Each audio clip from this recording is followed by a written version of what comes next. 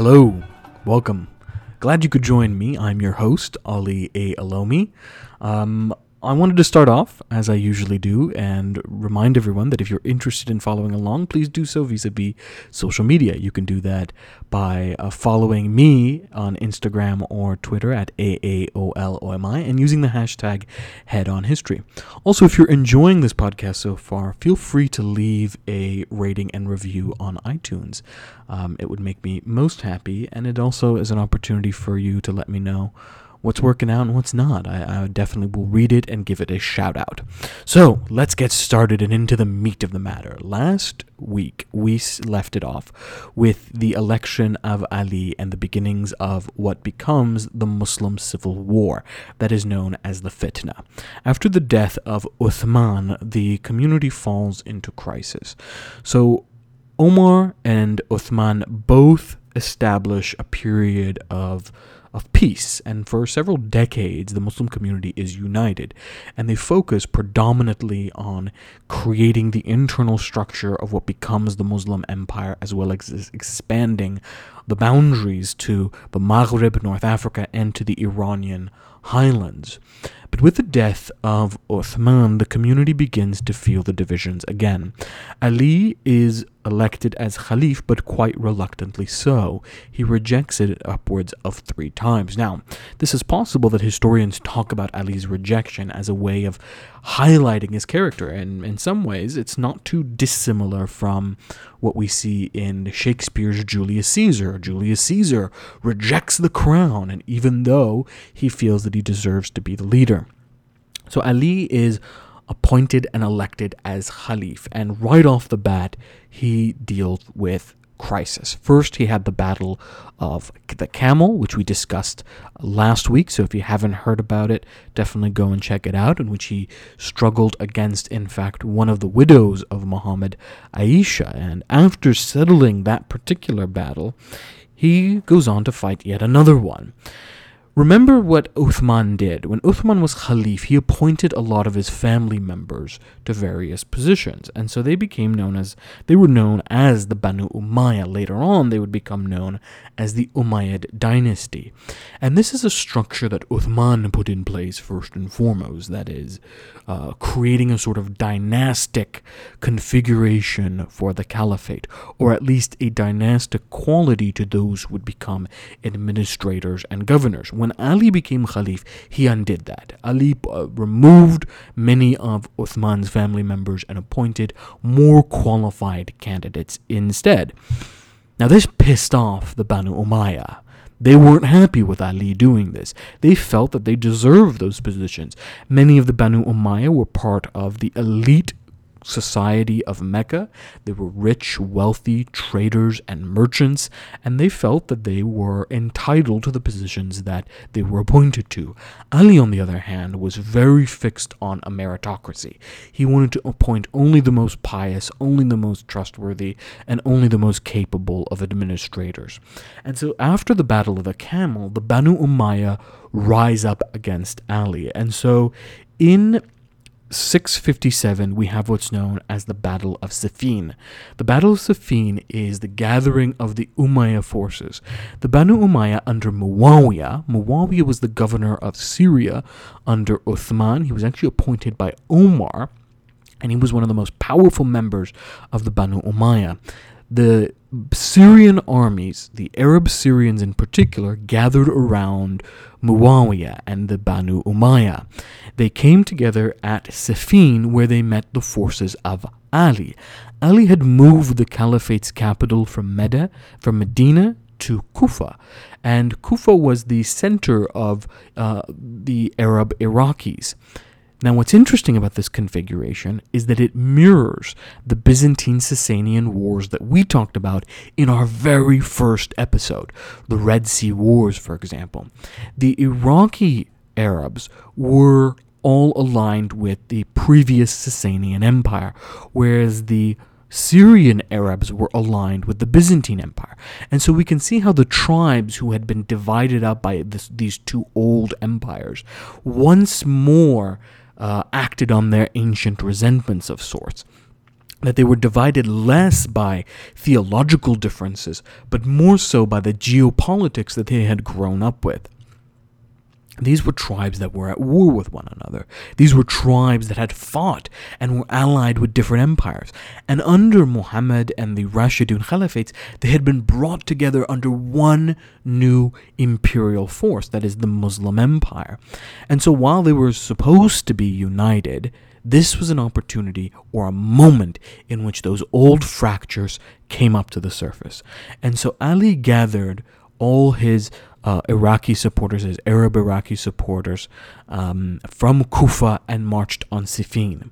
They met on Siffin on the banks of the river in 657, but they were reluctant to engage with one another. Muslims had not gone to war with Muslims before, and while there was the war of apostasy, people who had broken away and formed their own alliances and their own religious movements, political and religious movements, that was more about establishing tribute and retaining the unity of the Ummah. This was the first time that the Ummah was really facing one another in war. And so they were reluctant. They were not going to fight. It took 3 days before a fight finally broke out. It's unclear who struck the first blow, but some believe that it was members of Ali's Iraqi forces. And the battle was fierce. The battle was extraordinarily bloody, and they fought and met on the fields of conflict, and Ali came out relatively victorious.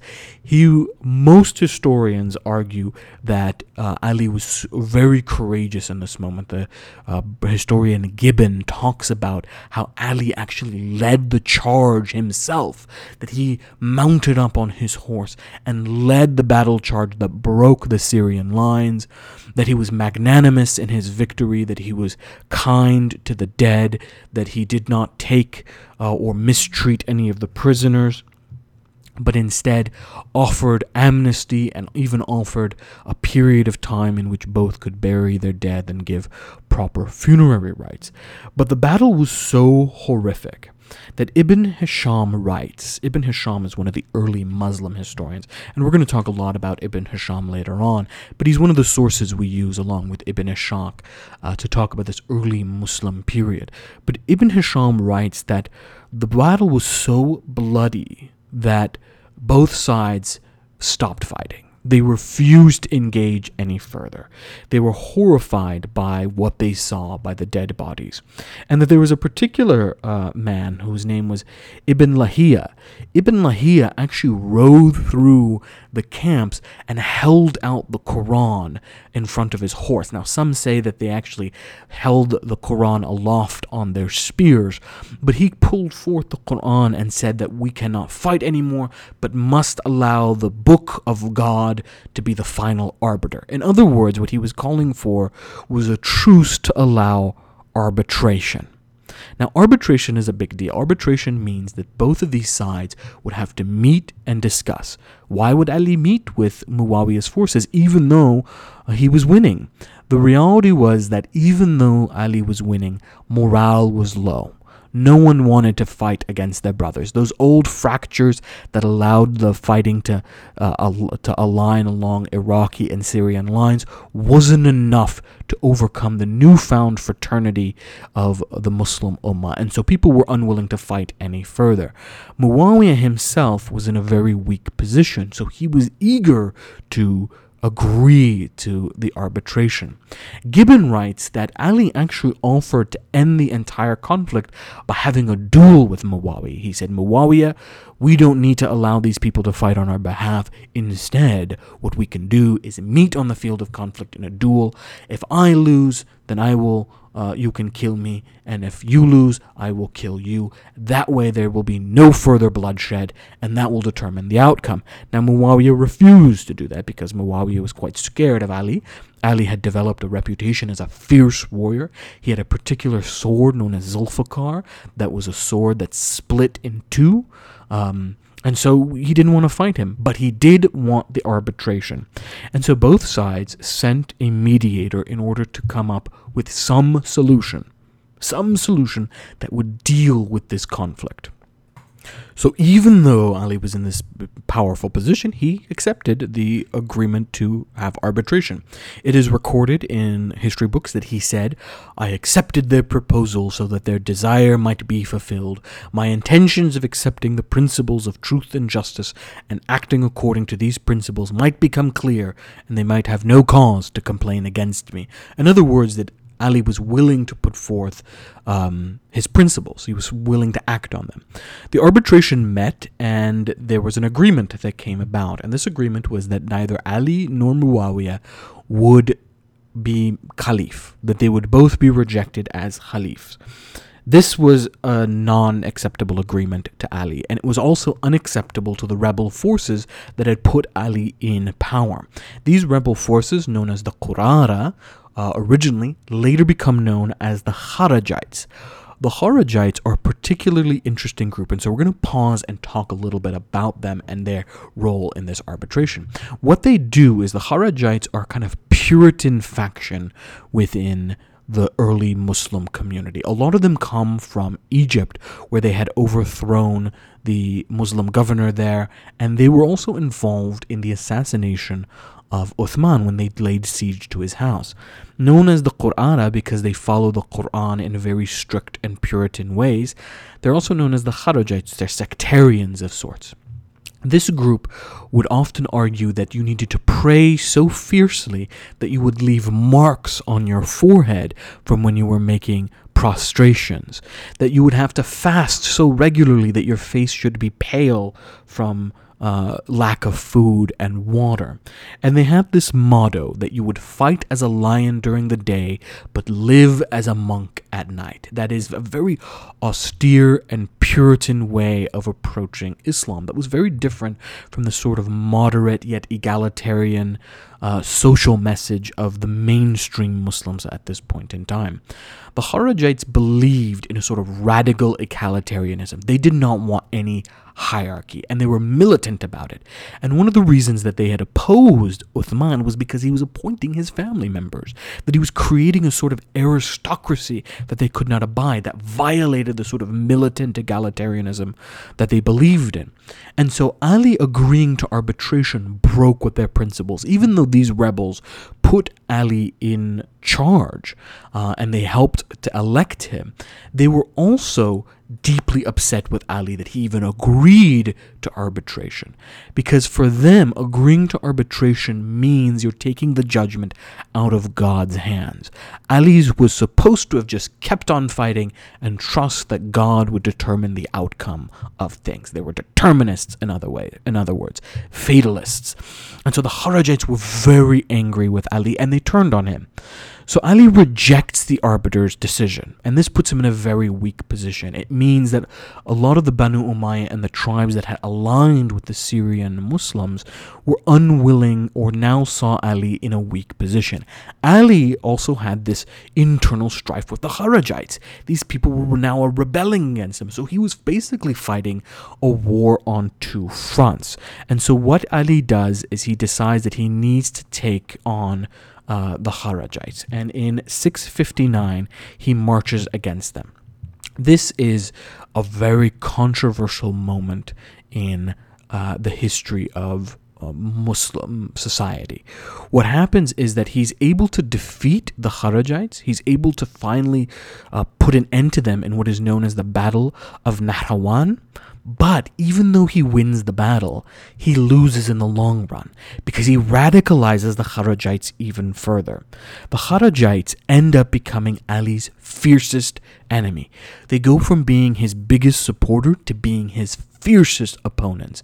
And after they're defeated in 659, they go underground. And they become a group of radicals that are willing to strike out at people. And so in many ways, we can probably see them as the early precursors of groups like ISIS or Daesh, but with a very different geopolitical context. They were very much committed to a particular Puritan vision of Islam, whereas ISIS is much more a product of neo-colonial and imperial geopolitics in the Middle East. So we'll talk about ISIS in a later episode. But the Kharajites become radicalized even further. And so in 661, it's actually a Kharijite that ends up killing Ali. Abdul Rahman ibn Muljam ends up assassinating Ali. Ali is in Kufa and in prayer, and when he's in prayer, this assassin approaches with his sword that he has dipped in poison, and he strikes him down. Why does he kill Ali? Because they believe that Ali betrayed their movement when he agreed to arbitration, and in revenge for Ali destroying them in 659. He's only able to attack Ali while Ali's in prayer because Ali was considered a fierce warrior, and so no one wanted to take him on one-on-one. They waited until he was preoccupied with prayer and meditation. When he was prostrating himself in the traditional Muslim salat, they killed him. And that was the end of Ali's reign. Ali reigned from 656 to 661. It was one of the shorter-lived caliphs, the shortest being Abu Bakr, who was an old man. And Ali is a somewhat polarizing figure. Some historians consider him a bad caliph because he was unable to maintain the unity of the Muslim Ummah. But most historians agree that Ali was an idealist. He was courageous, he was brave, but he had very clear and simple principles that he wanted to live by. One of the things that he did during his reign as Khalif is that he restored the tradition of Abu Bakr, Omar, and even Muhammad in dealing with the treasury. Tribute would flow in the form of zakat, that is the tax, so to speak, that Muslims pay, in the form of jizya, which is the tax that non-Muslims pay. This would flow in, and he would redistribute this amongst orphans and widows. And he would do this constantly and regularly, and he had a habit that once the treasury was emptied, he would take a broom and sweep the floor as a symbolic gesture of saying, I have emptied this entire room. He lived very simply. He lived in a small house, first in Medina, then in Kufa. He wore no elaborate garments or ornamentations, lived simply as a humble Muslim. And in many ways, that's how he governed. He tried to govern in an egalitarian fashion, promoting those people who merited promotion and removing any favoritism or nepotism from his government. But that may not have been enough. Though he was an idealist, though he was clearly a very pious man, the geopolitics of the region, specifically the resentment of the Banu Umayyah, worked against him. The Banu Umayyah wanted to keep power. They wanted to ensure that they maintained their privilege, and Ali was a threat to it. With the death of Ali, Muawiyah is named Khalif, and he establishes the first dynastic caliphate known as the Umayyad Caliphate. Alright, there was a lot of history in that moment, so let's take a quick break and do a rapid fire round in order to refresh. What do people think about Muawiyah? Do Sunni and Shia have the same opinion about Ali? The Kharajites seem like bastards. What's their beef? Alright, what do people think about Muawiyah? Muawiyah is a controversial figure. On one end, clearly he had support, specifically the Syrian Muslims and the Arab tribes in the Levant. That said, Muawiyah didn't have isn't viewed particularly positively in history. Muawiyah is seen as a little bit of a usurper. And it takes a while on a lot of Umayyad propaganda in order to kind of bring about the legitimacy of the Umayyads. And even then, even though Muawiyah establishes this hereditary dynastic caliphate, it doesn't last very long. And there's a lot of tension and resentment towards the Umayyads, and it eventually leads to their downfall. So Muawiyah is a bit of a mixed bag. Most people have mixed feelings about him. The Shia believe he is evil, right? That he's a usurper, that he is a bad man, and the Sunnis kind of reserve judgment and go, he's a bit of a mixed bag. Do the Sunni and the Shia have the same opinion about Ali? Now, it's really important here. The Sunni and Shia, as we come to know them as sort of religious sects, still doesn't exist at this particular time in history. Instead, what you have is people who are supporting Muawiyah and people who are supporting Ali. And the people who are supporting Ali are known as the Shiatul Ali, and they eventually become the Shia. The Sunni perspective and the Shia perspective starts during the Umayyad period. You start to see both of them deal with theology and try to add a religious significance to the history that everyone just experienced, that is the fitna or the civil war. The Sunni perspective eventually becomes known as accepting all four of the Rashidun Caliphs, that is Abu Bakr, Omar, Uthman, and Ali. The Shia, on the other hand, reject the three previous Caliph, Abu Bakr, Omar, and Uthman, and say Ali was supposed to be the rightful successor and is the only legitimate Caliph. The other three are not. But that opinion develops much, much later. At the time of Ali's death, Ali's supporters still accepted the other three Caliphs. They still accepted them as righteous, as rightly guided, as rightful successors of Muhammad. And the opinion changes much later due to the experience under the Umayyads and the sort of crisis that comes about during the third fitna. Khawarijites seem like bastards. What's their beef? The Khawarijites are super Puritan. They're a group of people who believe that who believed, I should say, because they don't really exist anymore, who believed that Islam needed to maintain a sort of militant purity, that because they're being exposed to new experiences in this empire, coming across the Byzantine practices and Sasanian practices, that they needed to maintain the boundaries of what it meant to be Muslim. And so they were very keen on things like the jizya tax, that is, ensuring that Christians and Jews were separate from Muslims, that Muslims were radically egalitarian, that they were militantly egalitarian, that they didn't have any hierarchy whatsoever. For them, they wanted to preserve the sort of simple Islam, but a really Puritan interpretation of that Islam, and they did so vis-a-vis violence. And so that's why they come off as particularly bad in history, because they are inclined to violence. All right, that's enough for the rapid fire round. Let's get back to our topic. After the death of Ali, Muawiyah established the Umayyads. Now, Muawiyah is actually the son of Abu Sufyan. Abu Sufyan was one of the chief opponents of Muhammad during Muhammad's lifetime. Muhammad had to flee to Medina, and Abu Sufyan was the leader of the Quraysh in Mecca, and he mobilized his forces against Muhammad. He converted to Islam much later when Muhammad retook Mecca, and Muhammad forgave Abu Sufyan his earlier opposition after Abu Sufyan became Muslim. And so the Banu Umayyah and Muawiyah in particular are kind of later converts or later additions to Islam. They come to Islam a lot later than the early companions did, like Ali, who was one of the first converts to Islam. And so a lot of people hold that against the Banu Umayyah in some regards. And Muawiyah's dynastic hereditary caliphate is in many ways a restoration of the sort of Qurayshi hegemony that already existed in Mecca, but taking it now in a sort of global fashion. The Umayyads were aristocratic merchants, and they created a hierarchy in which the Banu Umayyah were at the top and everyone else was at the bottom. Christians and Jews were allowed to continue their religious practices, as was Muslim tradition, but they were deemed dhimmis, or protected second-class citizens, and had to pay what is known as the jizya tax. The jizya is a poll tax in which religious minorities pay to the empire in order to continue to have the protections of the state.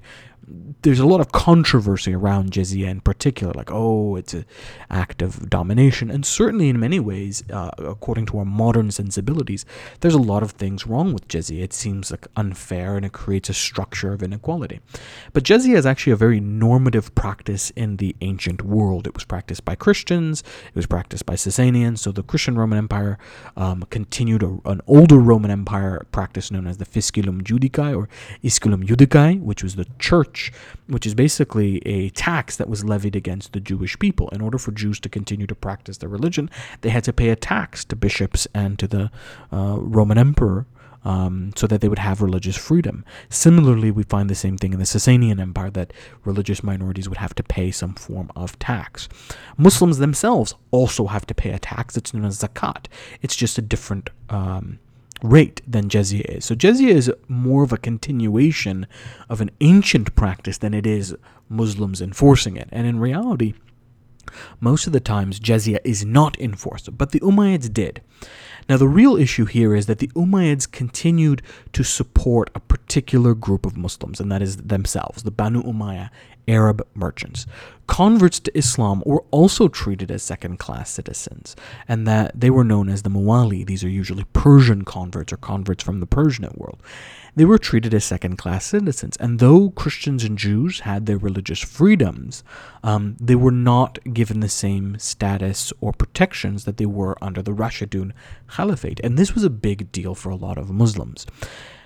Abu Sufyan's son, Muawiyah, also moved the capital from Medina to Damascus, where his power base was in Syria. And this was another issue for Muslims, is that he's moving away from the heartland of the Prophet's city, of Muhammad's city.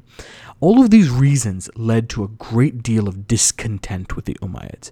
The Umayyads maintained their empire for not exactly 100 years, a little less than 100 years, from about 661 to 744. But during that time, they were faced with a great deal of discontent from the people. First, what happened is that in 680, you had the second fitna.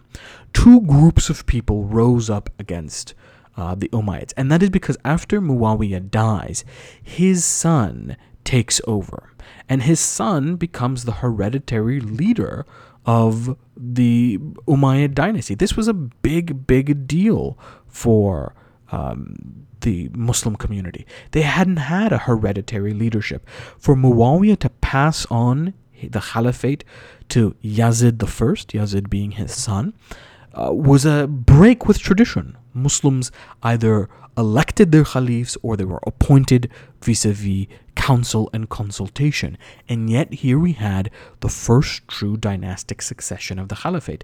And so there was a rebellion, and this is known as the Second Fitna or the Second Civil War.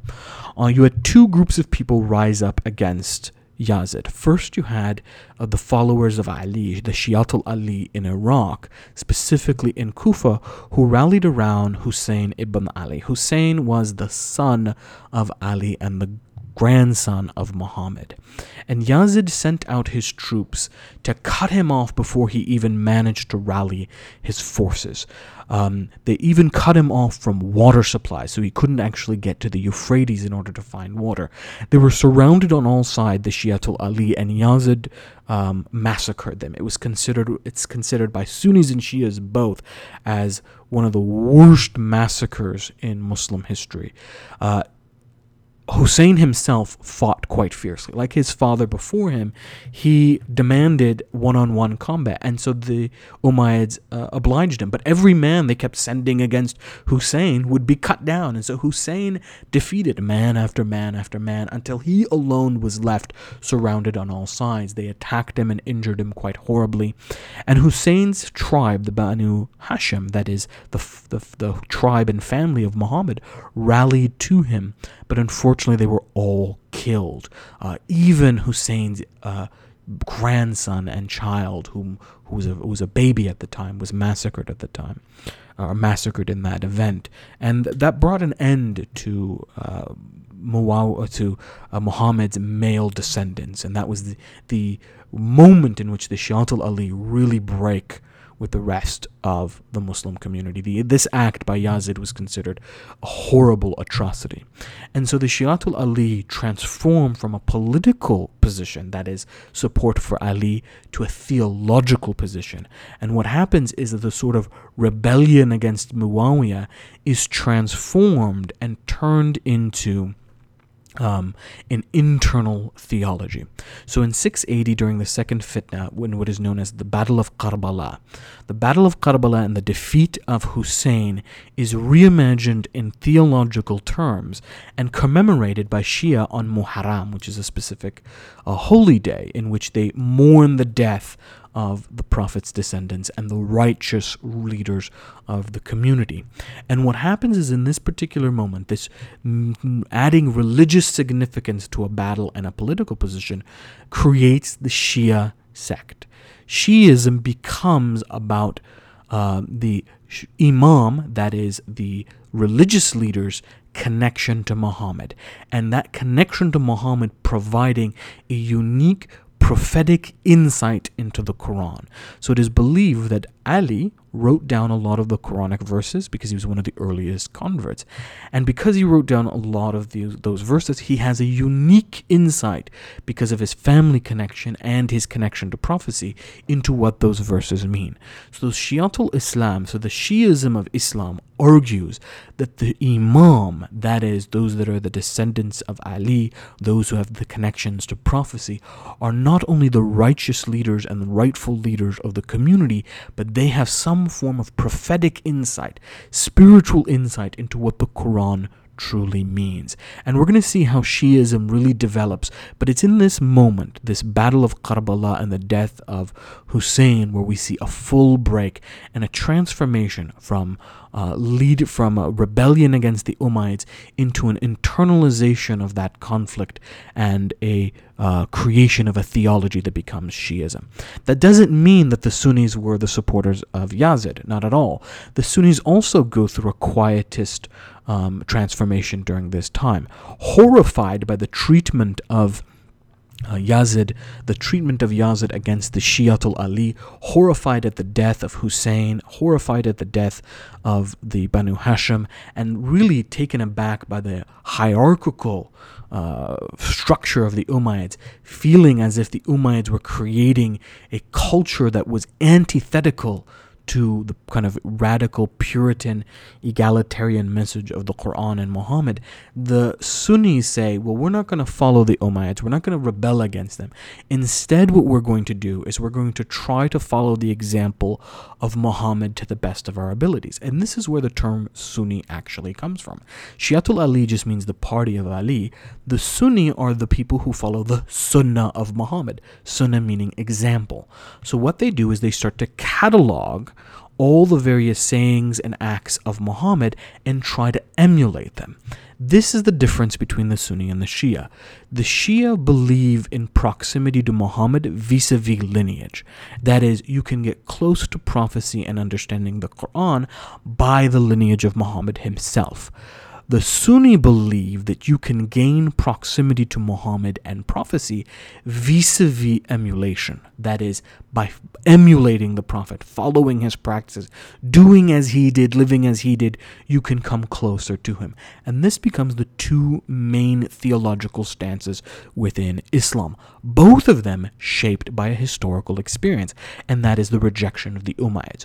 One, a complete and total rejection of the Umayyads and a turn inwards, produces both Sunnism and Shiism. Both of them agree on the major tenets of Islam, but start to view the connection to Muhammad in different ways. One through emulation and the other through lineage. Now, there's also another group of people that rebelled against Yazid, and that is Ibn al-Zubayr. You may remember Ibn al-Zubayr from previous episodes. He was a Shiatul Ali, he supported Ali, and he set up base in Mecca. And he was the second group that fought against the Umayyads. Now, Yazid never got a chance to actually defeat Ibn al-Zubayr. Yazid dies, and it falls onto the shoulders of Abdul Malik. Now, with Mecca under the control of Ibn Zubayr, that meant that symbolically, Ibn al-Zubayr had the heart of the Islamic world. They had the heart of the pilgrimage. Muslims around this new empire would have to travel to Mecca and therefore go into the territories of Ibn al-Zubayr. And so Khalif Abdul Malik of the Umayyads does something quite interesting. He starts to promote Jerusalem. Now, you remember Jerusalem, or what is known as Al-Quds, from when we talked about Omar. Omar was one of the first of the caliphs to recognize the significance of Jerusalem. Muhammad had mentioned Jerusalem in his spiritual message. It was originally the first Qibla of the Muslims. That means Muslims prayed in the direction of Jerusalem until that direction changed to Mecca. But Jerusalem was an important holy site for Muslims. It was the site of the prophets of old, of Moses and of Abraham. And so Jerusalem was important, but not nearly as important as Mecca or Medina.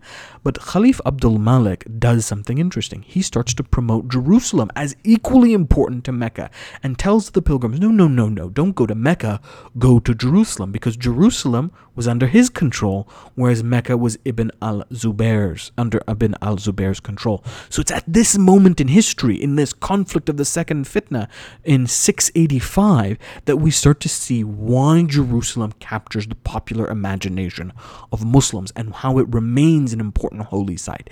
But it's actually a result of this conflict in the second fitna.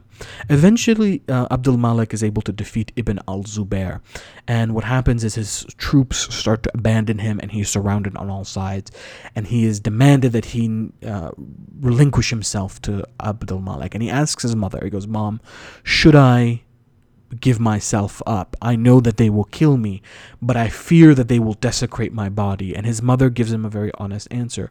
"I fear that they will do this as well, but know that your soul goes to God." And so Ibn al-Zubair gives himself over to Khalif Abdul Malik, who puts him in chains. They execute him, and they do desecrate the body. Again, another act of atrocity by the Umayyads. The Umayyads maintain their power for several years after this. The fitnas are done. They establish some sense of normalcy. They become the kind of ruling elite, but discontent never fully goes away. And rather than people openly rebelling against the Umayyads, they turn to theology. They turn inwards. And it's both Sunnism and Shiism can be seen as a sort of rebellion against the Umayyads, a rejection of the Umayyad Caliphate, and a return to what they're trying to do is to capture a sort of pure vision of Islam, either by trying to preserve his lineage or by emulating Muhammad. Eventually, the Umayyads are overthrown, and we're going to talk about that in our next episode. Just know that the Umayyads maintain their empire for several decades after the fitna, that they are much more aligned with the previous Byzantine Empire. They continue a lot of the Byzantine practices. This is also the first time that we see forced veiling. Up until this point, the concept of a hijab or a veil is not prevalent amongst Muslims, but Muslims are a minority population in these regions, specifically the Levant, who had just recently been conquered by the Muslims. So there was a large population of Christians and a small minority of Muslims. And so the Umayyads, in order to maintain a sort of social hierarchy, enforced the hijab. The hijab was also common practice amongst Byzantine Christians.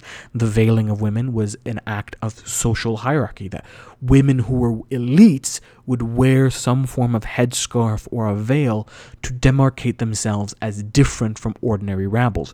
Indeed, under the Umayyads, it was very clear that lower class women and slaves were not allowed to wear head veils or scarves because they were of a different social strata, and only elite women were able to do so. So the Umayyads continue a lot of these Byzantine practices. We also see the evidence of this in Umayyad coins. If you were to go and Google an Umayyad coin today, you would actually see that they're Byzantine and Sasanian coins, which they've scratched out the name of the Roman emperor or the Persian emperor and wrote the name of the Umayyad Khalif.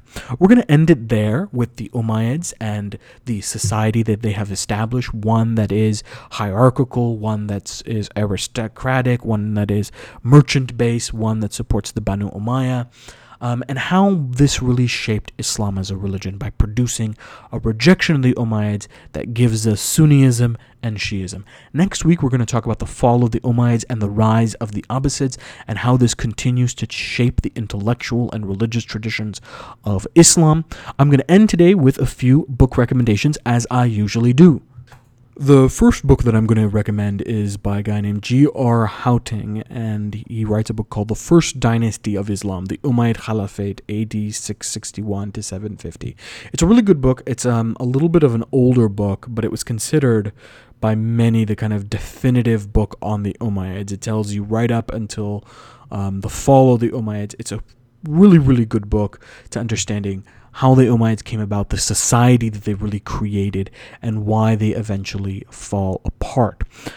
There's a re-up of a previous book. Last week I talked about Hugh Kennedy's. I've given him 2 recommendations.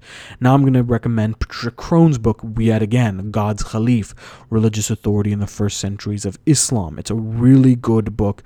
She's a bit of a revisionist historian, but does talk about the actual authority of the caliphate, which changes over the different dynasties, and we're going to talk a little bit about that next week. Finally, you can talk, I would recommend Amira Benson's book, The Great Caliphs, The Golden Age of the Abbasid Empire.